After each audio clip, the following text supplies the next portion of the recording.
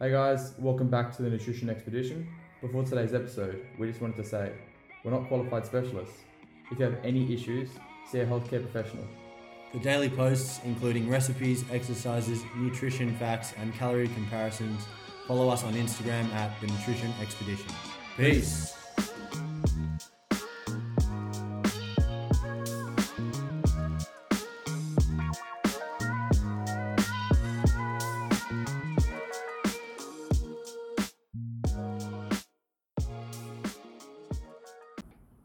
All right, welcome back, everybody. Today we are joined by performance nutritionist, exercise physiologist, and the man behind the Condition Nutrition Instagram page, Mr. Peter Miller. Thank you so much for coming on the podcast today.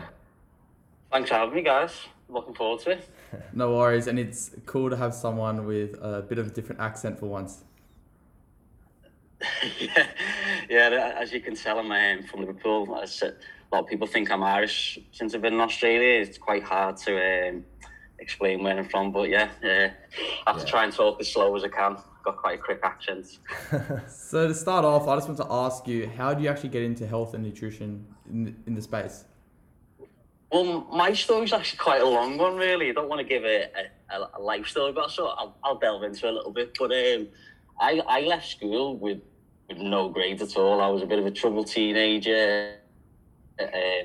I left school with two grades, which was PE and history. And that meant I couldn't get into college and to go into higher education. I worked in a DIY store for 2 years. So I was there till about 19, and I remember one day we got a new boss, and he came up to me, and he said, "What are you doing with yourself?" And I was like, "What do you mean? What are you doing with your life?" And I was like, a bit taken aback. I was like, why is he saying this? And then there's sort of a bit of a light bulb moment hit. I was like, I do need to do something now. And then I've always been interested in sport, love football, love Liverpool. And I resat all my grades. And then I'd done an access course, which is like a 1-year course to go to university. And then I enrolled into a sports science degree. And I remember when I first took my sports science degree, it was so hard. It was like physiology, psychology, biomechanics. I was like, I don't know how to make it here. And then I remember my first year, I got a first in my physiology exam. Wow. And I was like, you know what? I'm actually quite good at this. And seeing people who've come straight from school, done the typical route, school to university. I was like, you know what? It's gave me a bit of inspiration. I thought, I've got a talent in this. So it's carried on, got me sports science degree, then done my masters, and then a postgrad diploma. And then back in 2017, I started my online consultancy business. And then I always had a dream of going to Australia. So one day I had a spontaneous thought, like, you know what, I'm going to pack my bags and move to Australia. And never looked back. So here I am.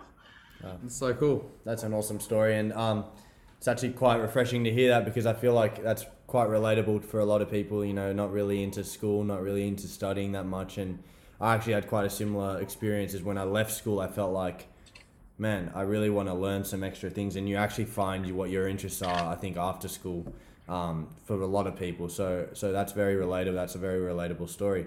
But just to move on more to your career sort of section, with nutritionists, and you work a lot with athletes and nutrition to do with athletes.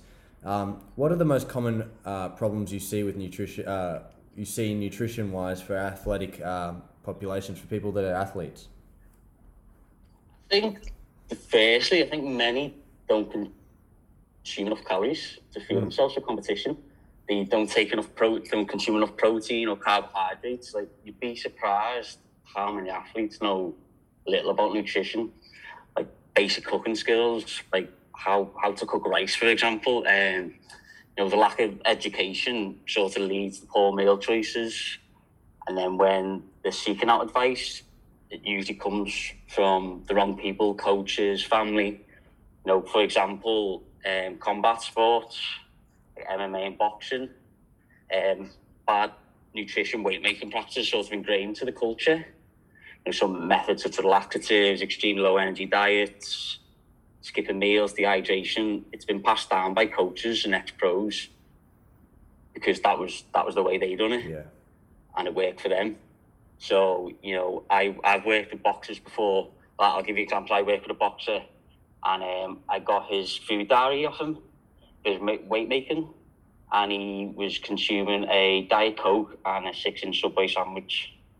So that was his daily meal plan. It was just like, that's crazy. Yeah. And you've probably seen on the news, like recently, with fatal consequences of like weight making practices. Yeah. There's been like a couple of deaths, so like dehydration stuff. I think back in the early 90s, there was 3 wrestlers from the same camp who all died from dehydration. Yeah.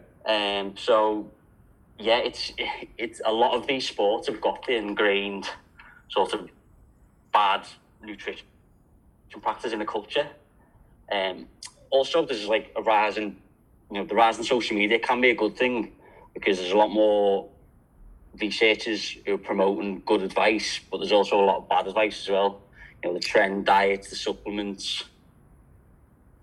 I'm not dismissing like veganism and stuff like that, but a lot of vegan athletes, they're doing it for the right reasons, but they're not actually consuming enough food. Like I've worked with vegans before, and the diet's obviously low protein, calcium, iron, and it can be big problems long term. So yeah, there's a lot of issues with athletes, definitely. Yeah, cool. And going on from this, I just wanted to ask you, how do you actually set up meal plan preparation for athletes going into competition, and what are some tips around this? It's a good question, really. I try and give a concise answer because each sport has different demands. A meal prep plan for an MMA athlete who needs to lose 10% of his body weight 1 week before his fight, it's got to be completely different to a rugby player who's setting up for game day. But you've got to look at every aspect, really. The travelling, the time of competition, where they're staying, if they're staying in a hotel, if they've got access to food. In some cases, I've never experienced this, but some fighters, like, if you're fighting abroad, access to bottled water. Yeah. I've had a boxer back in the UK where he were in a different city for the fight and he had no access to his own food. He just completed his weigh-in, and I'm Googling where the nearest Nando's is to refuel for the competition or health eating establishment. So it's quite difficult, really. Ideally, my rule of thumb is you've got to have food which are easy to digest. You've got to be rich in carbohydrates, moderate amounts of protein. You've got to have enough fluid. Also, you've got to include foods which are familiar. Like the amount of times I see where people have been given diet, this is even just for the general population, been given diet plans. There's a list of foods, and there's foods which they don't like, but they've been told to eat. And it's like, well, what's up? It's not a good thing to do. You need to have foods which are familiar, enjoyable to eat. Yeah. It's quite hard to give a concise answer to that because there's so many different demands. But I usually, that rule of thumb, that's what I try and go for competition. Yeah, and it's interesting that you bring up that. I'm a massive combat sports fan, and it's actually quite. If you see you can see a very common trend that the fighters that cut a lot of weight, it usually ends up in a bad way, and when they go up in weight, they actually perform better because their body's more hydrated, more fueled. Obviously, it's different for all sports. Some sports require more food than others, and some is actually not quite possible to eat that close to competition because it's quite heavy on the body or whatever. But can you try to explain in a concise manner the importance of having a well-fueled body before competition? Yeah, sure. Well, if you're talking about sort of intermittent-based sports such as team sport, combat sport, carbohydrate is king. Yeah. It's the main energy source. If you don't consume enough carbohydrates before competition, you fatigue quicker, your decision making will go down. Well, in terms of a team sport environment, that's going to affect your whole team. Studies have shown that when you consume low carbohydrate diets before the game, and then you'll have, your carbohydrates are stored as muscle glycogen. So if you have low muscle glycogen stores before the game, you cover less distance, you perform less high intensity movements, such as sprinting, accelerating, compared to having a high muscle glycogen stores, a high carbohydrate diet before the game. So you've got to take into context, for soccer, for example, the most decisive moments of the game are 75 to 90 minutes. Yeah. So your ability to maintain that high intensity performance could be the difference between you winning a tackle, sprinting for 50-50, creating a goal scoring opportunity. In terms of setting up, what's a good meal plan? For example, for pre-game for rugby or soccer player, to increase your muscle glycogen stores capacity, it was originally thought that you needed 3 to 4 days to do that. But now research has found that it's usually 24 to 36 hours you can achieve that. So we're talking 7 to 10 grams per kilogram of body mass. So if you're an 80 kilo athlete, for example, you times that by 7, you're getting 560 grams of carbohydrates a day, which would be quite difficult eating that amount of carbohydrate, eating brown rice and potatoes. So ideally, you've got to increase your intake of high glycemic index carbohydrates, cereals, fruits, white pastas, breads. Limit your fibre and fat intake also, because that slows digestion down. So, for example, at breakfast, the 24 hours before, say, Cocoa Pops, low-fat Greek yogurt, toasted spreads, fruit juice. They say for your lunch, you could have like a chili con carne, because it's got a good amount of protein, and rice, and maybe some more bread. Afternoon, have maybe a protein smoothie. Yeah. And then an evening meal, maybe some spag bol, good amount of carbohydrates with pasta, and then probably pre-bed, maybe some more cereal, some more toast, and maybe a protein shake. So that's what you try and aim for the night before. It's quite hard to get that amount of carbohydrates in, but with your high glycemic index carbs, which your spreads and your toast, you can achieve them targets. Also, the pre-game meal is important. So you want to be consuming a meal 3 to 4 hours before. So this will be around 1 to 2 grams per kilogram of body weight in carbohydrates. So you want to keep foods which you enjoy. Same again with your low fibre, low fat, moderate protein, high glycemic carbohydrates. Chicken, rice, potatoes. You don't want to overeat though, because if you overeat, you tend to feel sluggish, which ultimately will affect your performance. But and then ideally, you want to be consuming something 1 to 2 hours before.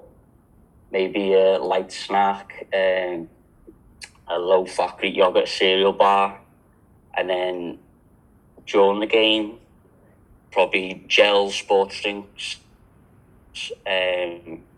jellies. They contain around 25 to 30 grams of carbohydrates, and the bar is around 40 to 50. So I hope that covered it. I thought I'd give you, from the 24 hours right up to the game, what sort of fueling strategy would be ideal for team sports. Yeah, that's really interesting. There's such a range there, and it shows how much athletes actually need to consume, because they think, I've ate a lot of carbs today, but when you actually show the amount of carbs, for example, an 80 kilo athlete actually needs to consume, a lot of listeners might think, okay, I definitely don't consume enough actual carbs that I do need to be consuming. So that's really cool. And I wanted to ask you a question now. I know my little brother is actually a semi-professional rugby player, and he struggles with eating on game day, and he's always found it really difficult to get anything in on game day. He usually plays around 12 to 2 p.m. in the afternoon. So he should be consuming something, but he struggles. So what's your tip? Because I know this is quite common. What's your tip to people that struggle consuming food or getting a lot of food down on game day? What's some foods or tips around this? I think you've got to speak to the athlete and think, what's the history? Have they had a bad experience? I've had athletes that I've worked with in the past where they don't like consuming foods before competition, and I've asked them what they've eaten, and they're like, I had brown rice and a fatty steak, and well, you've got to sort of educate them, that's not the right food to do. yeah, sort of education really. Maybe look into liquid meals. There's carbohydrate powders that you can use, and they've got a good amount of protein as well. Yeah, it's difficult really. You just got to educate them on why it's important. Yeah. And look into the athletes and see, what's their history behind that. But I ideally would try and get a carbohydrate meal replacement down, and then at least you've got some carbohydrates before competition. That's a good tip, yeah. Yeah, and also it's quite for me personally. I went through a period of time where I was trying to bulk up, and I did it two ways. I did it in an unhealthy way. I was eating fat foods, saturated fats, fast foods, all that sort of stuff, trying to go up in weight. And then I did it in a clean way with more clean whole foods. But how can athletes or any everyday people find out the food they need to eat to gain weight in a healthy manner? Would you recommend seeing a nutritionist or a health food specialist to try to do that, or would you sort of tell them, don't do that and go do it by yourself, or what would be your tips around that? You've got to look at the two options really in terms of the cost. Yeah. To hire a nutritionist, because a lot of times that isn't cheap. So if you wanted to do it yourself, I'd look on there's a lot of online calculators. Yeah. First, you need to work out your total daily energy expenses, so the number of calories you burn each day. I was even Googling before, if you type that in on Google, there's so many different options that come up.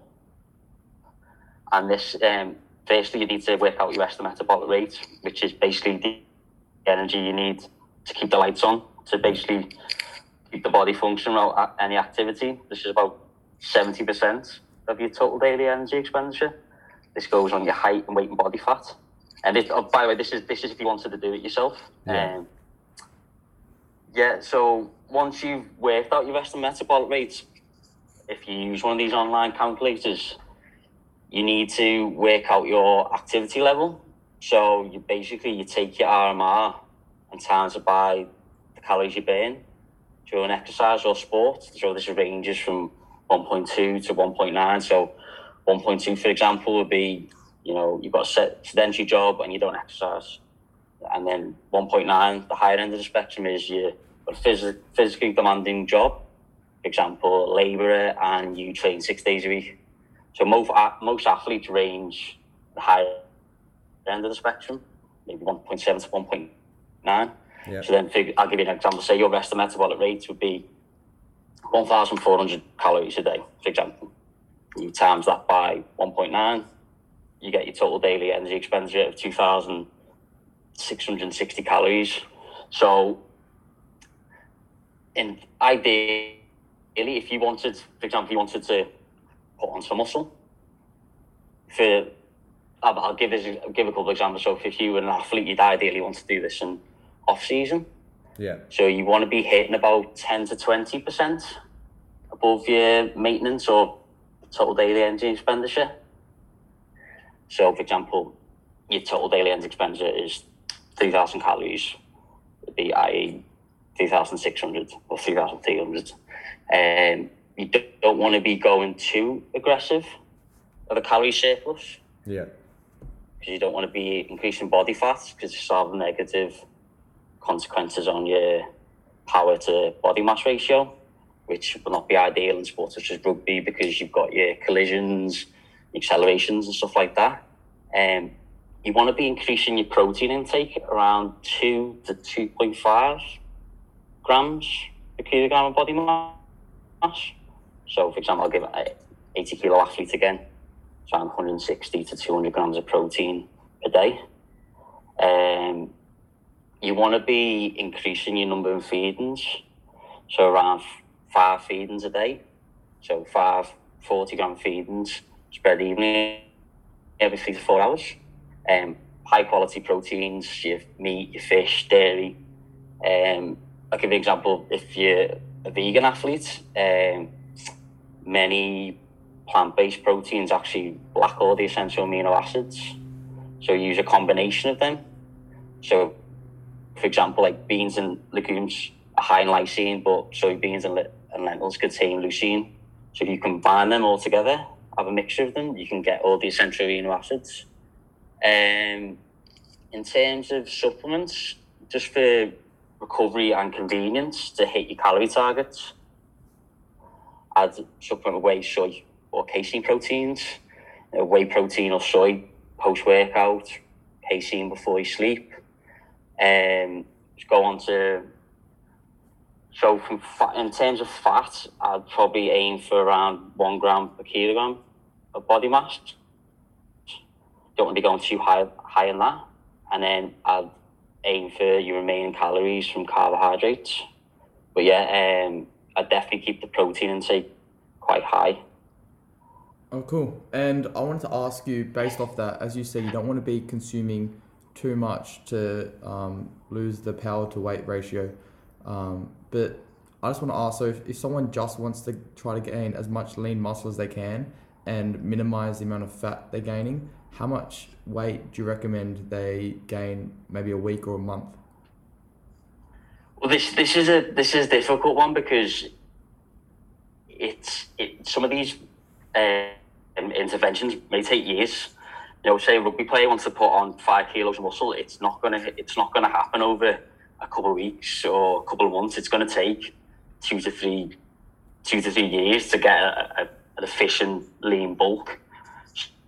So I think you've got to be really patient with that, and I think that's an issue even with the general population and athletes, is they think that it's going to happen straight away, and it's, especially for elite sport, you've got to be really careful on how you design your nutrition plans, because as I mentioned before, you don't want to be putting on too much body fat. Mm-hmm. This can affect your endurance performance as well. Like throughout the game, you'll fatigue quicker. If you've got too much body fat on you, 60 minutes into the game, you're going to fatigue quicker. And that, as I said, with team sports, you're not just affecting yourself, you're affecting the whole team. Yeah.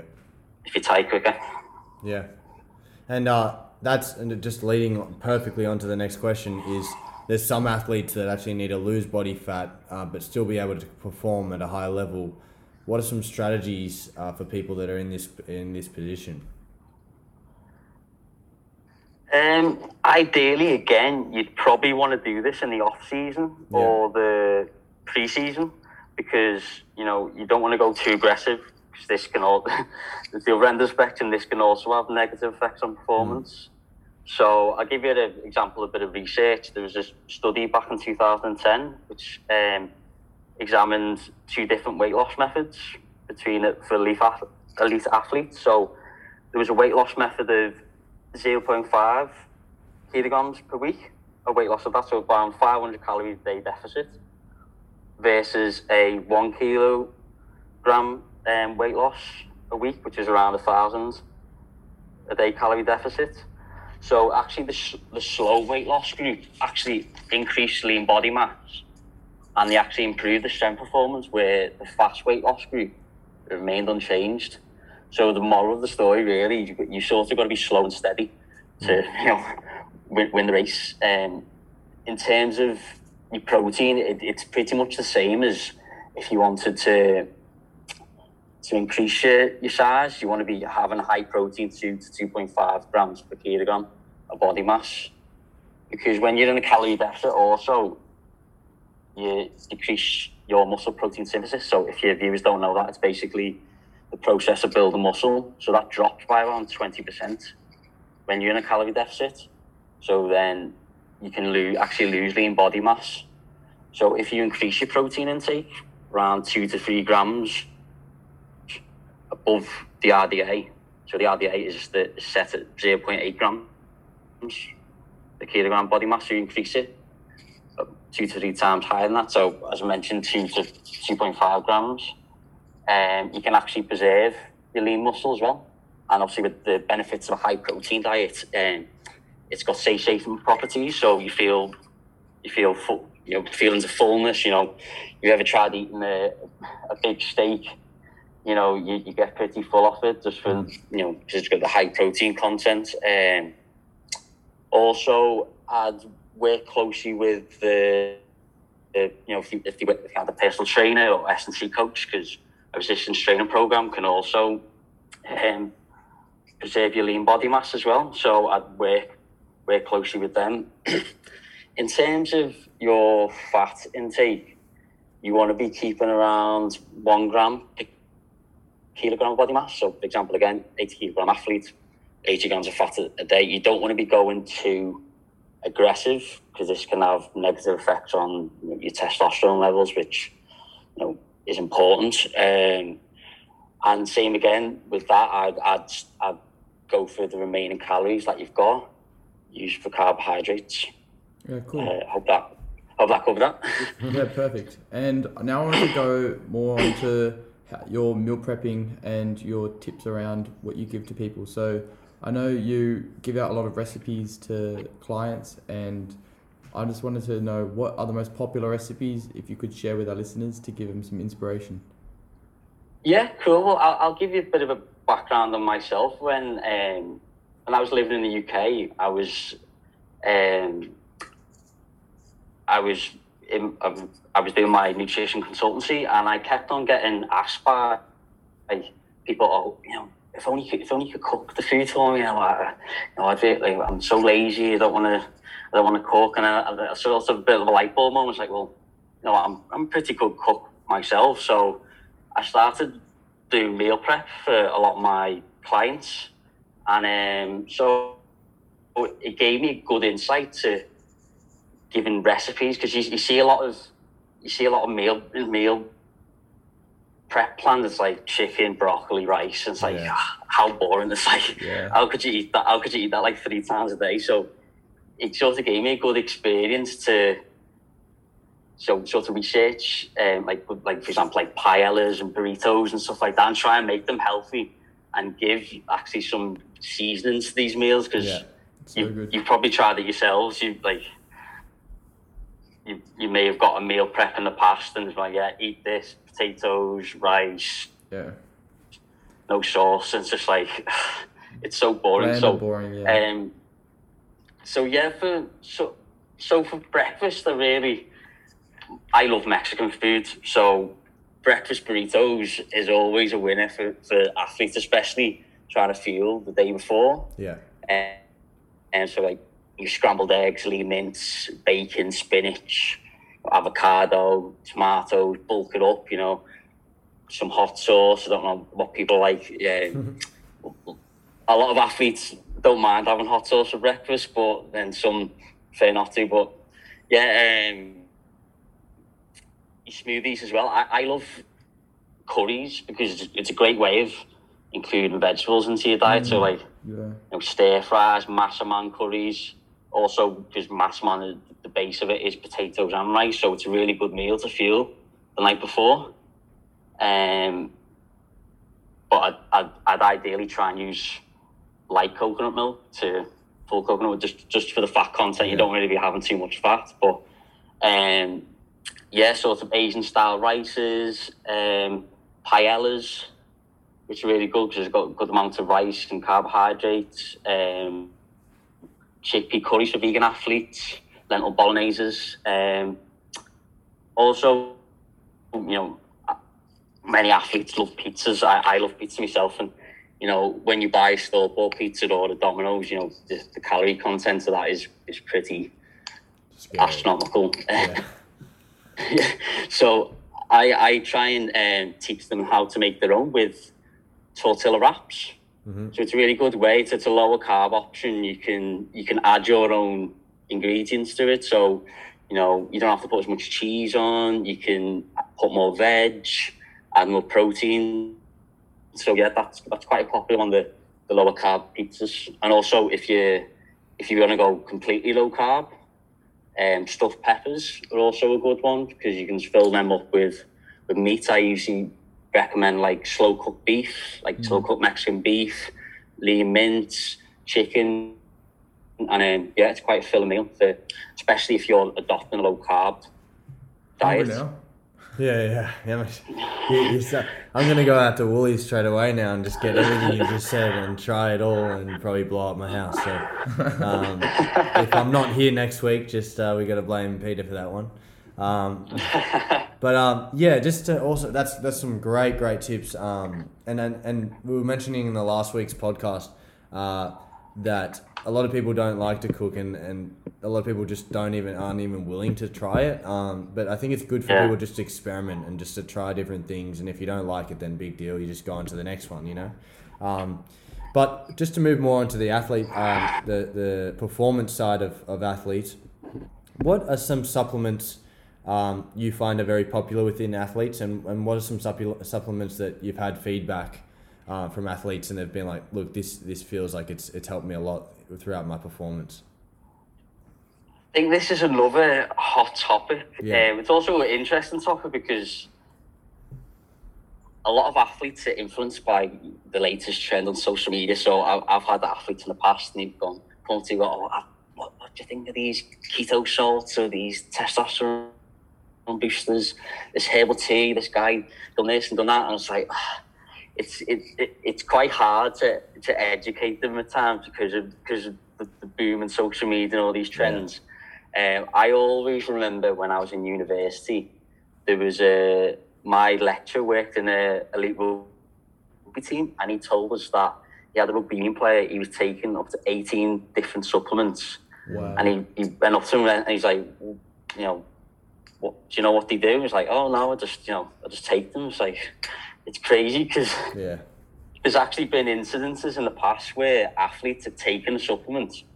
For example, they've had whey protein or creatine. They've had a drug test. No, positive. Like a random drug test, and it's been contaminated. Yeah. So it's quite a dangerous area. You really need to monitor. I always tell my athletes to, if they are, or even just the general population, the general gym goer, if you want to test out and see if your protein powder, for example, is batch tested, it's got what it says on the tin. There's a website, I don't know if you've heard of it, it's called Inform Sport. So you just type the name, for example, Optimum Nutrition Gold Standard Whey. You type that in the search bar, it comes up, it says it's been batch tested, the batch number, it's got what it says on the tin. Yeah. So I'd recommend athletes to definitely to do that because, it covers their back and it covers, if I was wearing, it covers my back as well. So it's an interesting area, the role of supplements. But in terms of my most recommended ones, I'd probably say creatine monohydrate.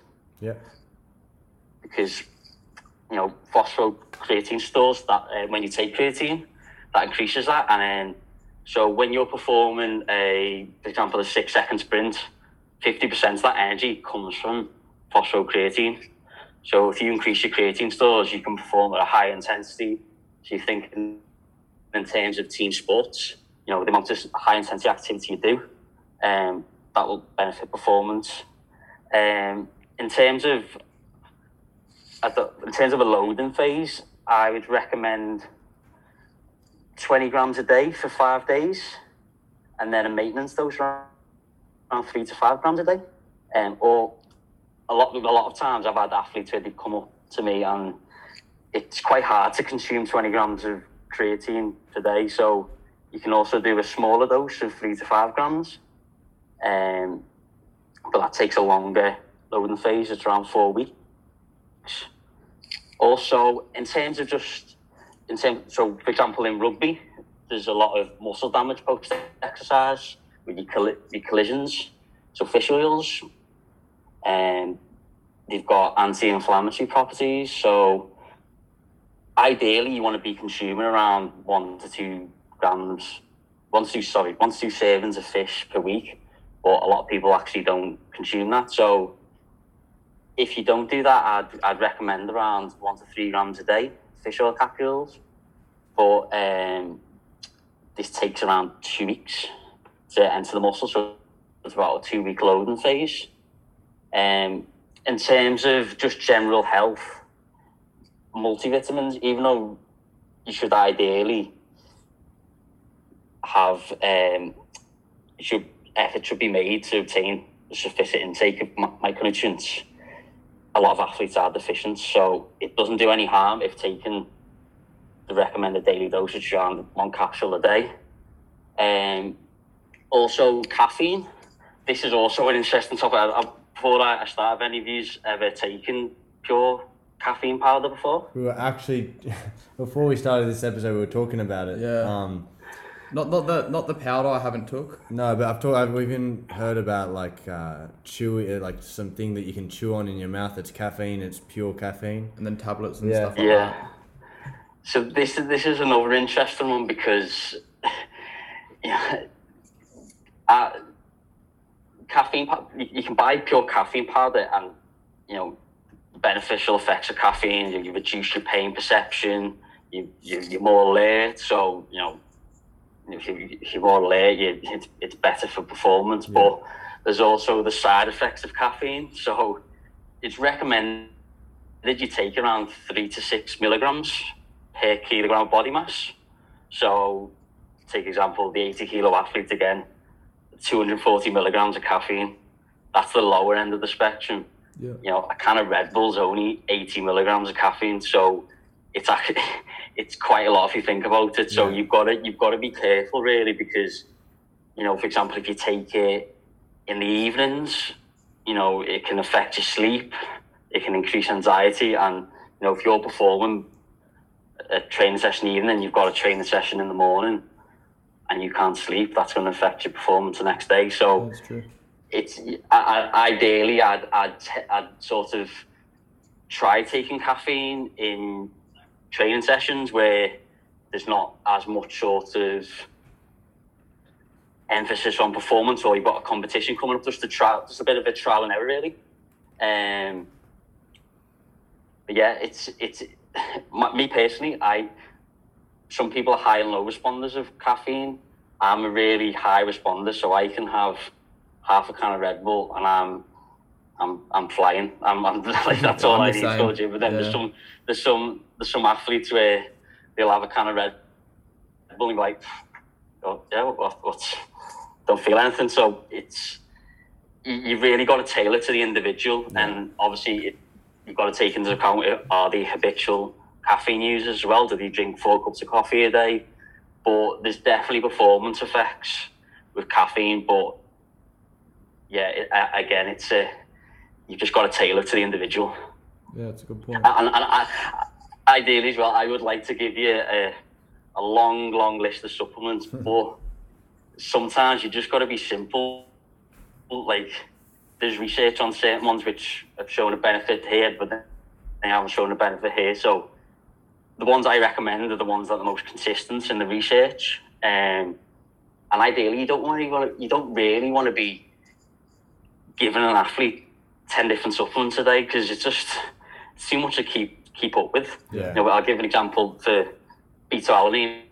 I don't know if have you heard of beta-alanine before? Yeah. The amino acid. Yeah, so beta-alanine, there's a loading phase of 4 to 6 weeks. So if you've got an athlete, he's taking creatine daily, he's taking beta-alanine daily, he's having his fish oil, his caffeine, it just ends up being too confusing and too much to do. Yeah. So and the price I just try and keep it as simple as possible. The price, definitely the price of it as well, Yeah. I'd mention, and say it's not really a performance benefit, but you weigh protein powders and your casein, because just for your convenience for your post-exercise recovery, and to hit them protein targets, but there's no sort of performance benefits of that per se. It's just a convenient source. But yeah, I like to give you a big long list, but I just try and keep it really simple. Yeah, cool. And now I wanted to go on to sports drinks, and I know the funny thing is most people that consume sports drinks are the sedentary people that shouldn't be consuming them. So who are sports drinks for, and when should they be consumed? Well, ideally, sports drinks, they should really be consumed if you're performing exercise above 60 minutes. So you see people on the treadmill in the gym, and they've got, a sports drink, and they're just walking on the treadmill. It's like, that's not doing anything. These are for if you're performing, because if you're performing exercise less than 60 minutes, you're not your carbohydrate store is not going to be depleted enough for that energy drink, that sports drink, for example, to have any effect. And also, if you're wanting to burn fat, so you put, like, I've seen many examples where someone's come into the gym first thing in the morning, I'm doing fasted cardio. Oh yeah, there's a sports drink next to the treadmill. I was like, that's not fasted cardio. That's, you know, you've got a sports drink there. It's got carbohydrates and glucose in. So the sports drinks, it's mainly for your athletes. I wouldn't really recommend it to the general population if they're just, you know, they're just jogging on a treadmill or they're working out in the gym. There's not much need for it unless you're working like a Trojan, like doing 3-hour gym sessions. It's not. There's no benefit of them. And in terms of energy drinks as well, you know, the only real benefit of the energy drinks is it's got the caffeine and the carbohydrate content in it. Everything else, when you've probably seen many, you know, pre-workouts, and you've got this, you've got that, it does this, you know, L-arginine, carnitine, this, but it's only the caffeine and the carbohydrate that's actually doing anything. Yeah. So if you wanted to have a bit more of a boost while you're working out, just buy pure caffeine powder, because then it work out a lot cheaper. For example, you know, my protein, you can buy a tub of it for maybe $20, and it will last you about 3 years. Wow. This is from personal experience. Yeah, it saves you a lot of money buying all these pre-workout drinks and energy shots and stuff like that. But yeah, just for purely energy drinks, you're better off just going down having some caffeine. Yeah, pure caffeine. Yeah, so you heard it here first from Peter Miller. If you're going for a walk, make sure you down 7 Red Bulls, have a Powerade with you, and make sure you drink a lot of sports drinks when you're walking. So just to go on from that, we obviously I'm joking, and please don't think I was being serious. But just to go on, you said that you really like cooking. And you've actually found quite a love for different recipes and stuff like that. He puts the recipe up each night. Yeah. So then that's amazing. And if you just like to tell us, if you had your ideal day at home, what would a day look like for you in the kitchen? Oh, that's a tough question. When it comes to breakfast, I'm a creature of habit. I just have the protein porridge every morning. I don't tend to really change from that. Maybe on the weekends I'm trying to be a bit experimental. Might do a little Mexican scrambled egg, something like that. Have a bit of inspiration. But generally Monday to Friday would be a protein porridge. For my lunch, it's same again really. It's pretty standard, sort of a maybe like a beef burrito, some veggies. As I just mentioned before, I just love Mexican food. Literally, like since I've come to Australia, I reckon I'm Guzman Gomez's favourite customer. Oh, it's so good. Like that kind of food. Like, so I try and like recreate a healthier version. Even though, to be fair, Guzman Gomez isn't. It's not bad, is it? Too bad, really, in terms of. Yeah, it's not too bad. So I try and recreate my own sort of Guzman Gomez, like burrito bowls for my lunch. And then because I live with my girlfriend and she is probably, I wouldn't say fussy, but she doesn't like eating the same dinner every night. So that gives me an opportunity to be a bit more creative. I probably actually thank her for all my new recipes, because each night, don't you want to have the same food as last night? Oh no, don't you want to make something different? Okay.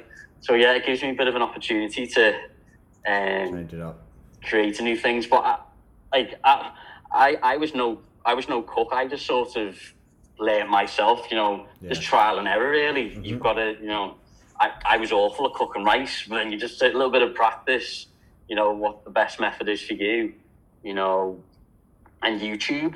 a lot of the time when I'll give it a little secret. When I started off my meal prep business, I just YouTubed a lot of recipes like healthy fried rice or healthy paella, and then just looked at that and took a bit of inspiration from that and added my own sort of thing to it. So, How easy is it?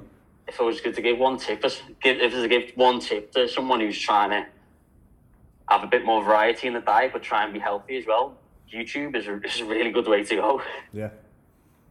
Yeah, cool. And I've been following Peter for years, and I can say like the amount of recipes you put on there, and they're not just like recipes that the average person wouldn't enjoy. That they're basically the foods everyone enjoys, just a healthier version. So if you guys want to find good recipes, we'll leave Peter's contact for Instagram in the description. But he's Condition Nutrition on Instagram.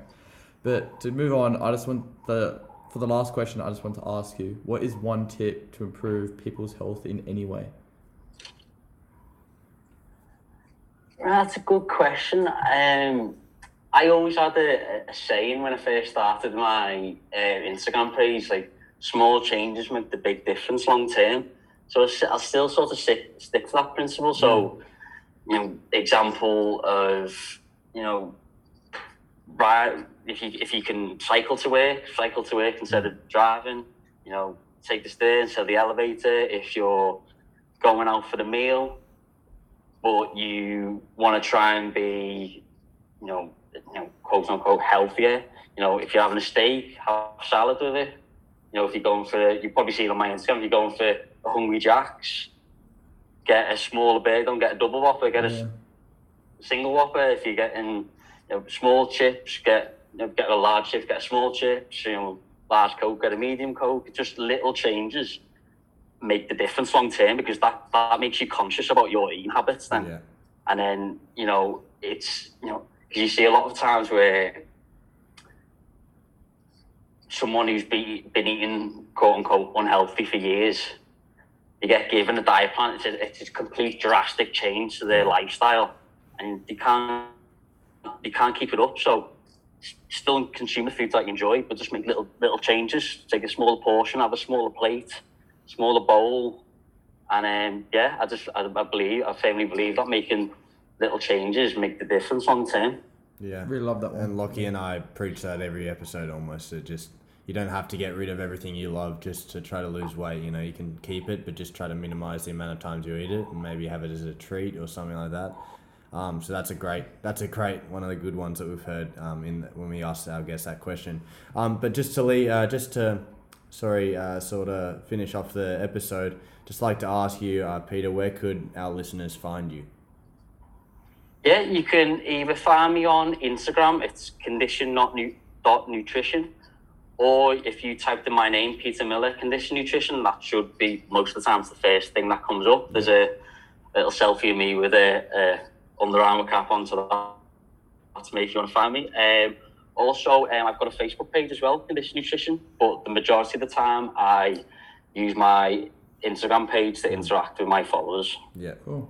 And we'll leave all of that below, so if the listeners want to find some easy recipes and a lot of good nutrition tips, just chuck him a follow on Instagram. So thanks a lot, Peter, for coming on. It's been so informative. Not a problem, I really enjoyed it. Awesome. So we'll catch you guys next time. Make sure you load up on those sports drinks and energy drinks. See you guys.